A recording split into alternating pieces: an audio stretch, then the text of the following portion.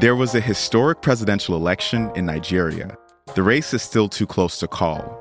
And in Ohio, officials are figuring out what to do with the toxic waste from the train derailment.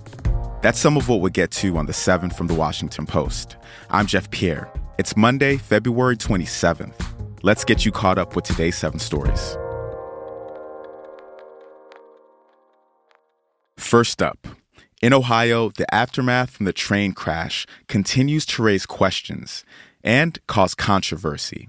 Toxic waste from the derailment on February 3rd is growing, and officials are struggling to find safe places to dispose of it. Yesterday, the EPA's regional administrator, Deborah Shore, spoke about its waste disposal plans at a news conference. I'm pleased to announce that we have identified EPA-certified facilities that will be able to accept at least some of these wastes, meaning that the railroad will be able to restart shipments tomorrow. An independent analysis of EPA data, which was released on Friday, found 9 air pollutants in the area that could be concerning if the current levels persist, but officials have said the air is safe. Number 2. Thousands of people in Mexico protested an electoral overhaul yesterday.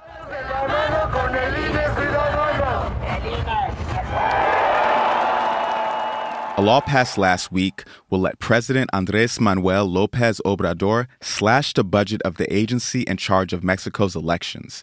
People are worried that this will threaten Mexico's democracy and that it could return the country to its authoritarian past.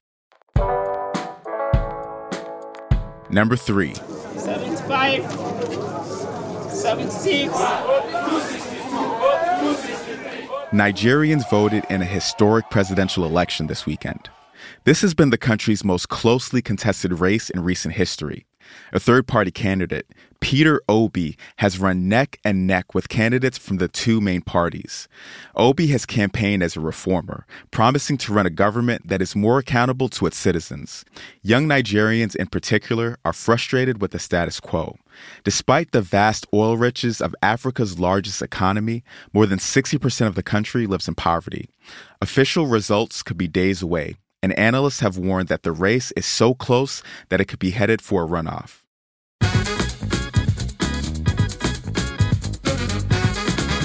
At number 4, a storm system brought snow to California and dangerous winds to the central U.S. Severe winds and tornadoes were reported in parts of Missouri, Oklahoma, Kansas, and Texas overnight. Thousands of people have lost power. In California, snow hit even the lower elevations over the weekend. Mountains in Southern California were blanketed with multiple feet of snow.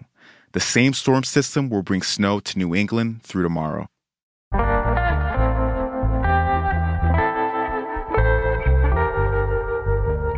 Hundreds of newspapers, including The Washington Post, dropped the Dilbert comic strip last week. That's story number 5. Its creator, Scott Adams, went on a racist rant on Wednesday, calling Black Americans a hate group and promoting segregation.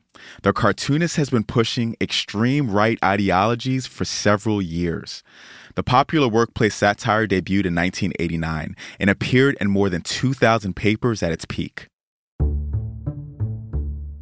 Number 6.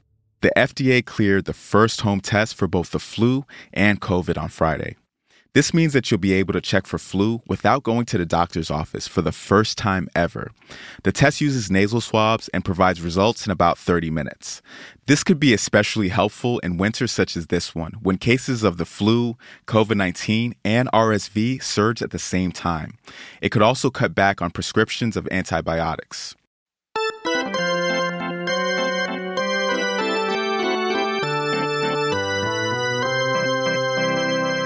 And last but not least, a new era of Major League Baseball kicked off this weekend.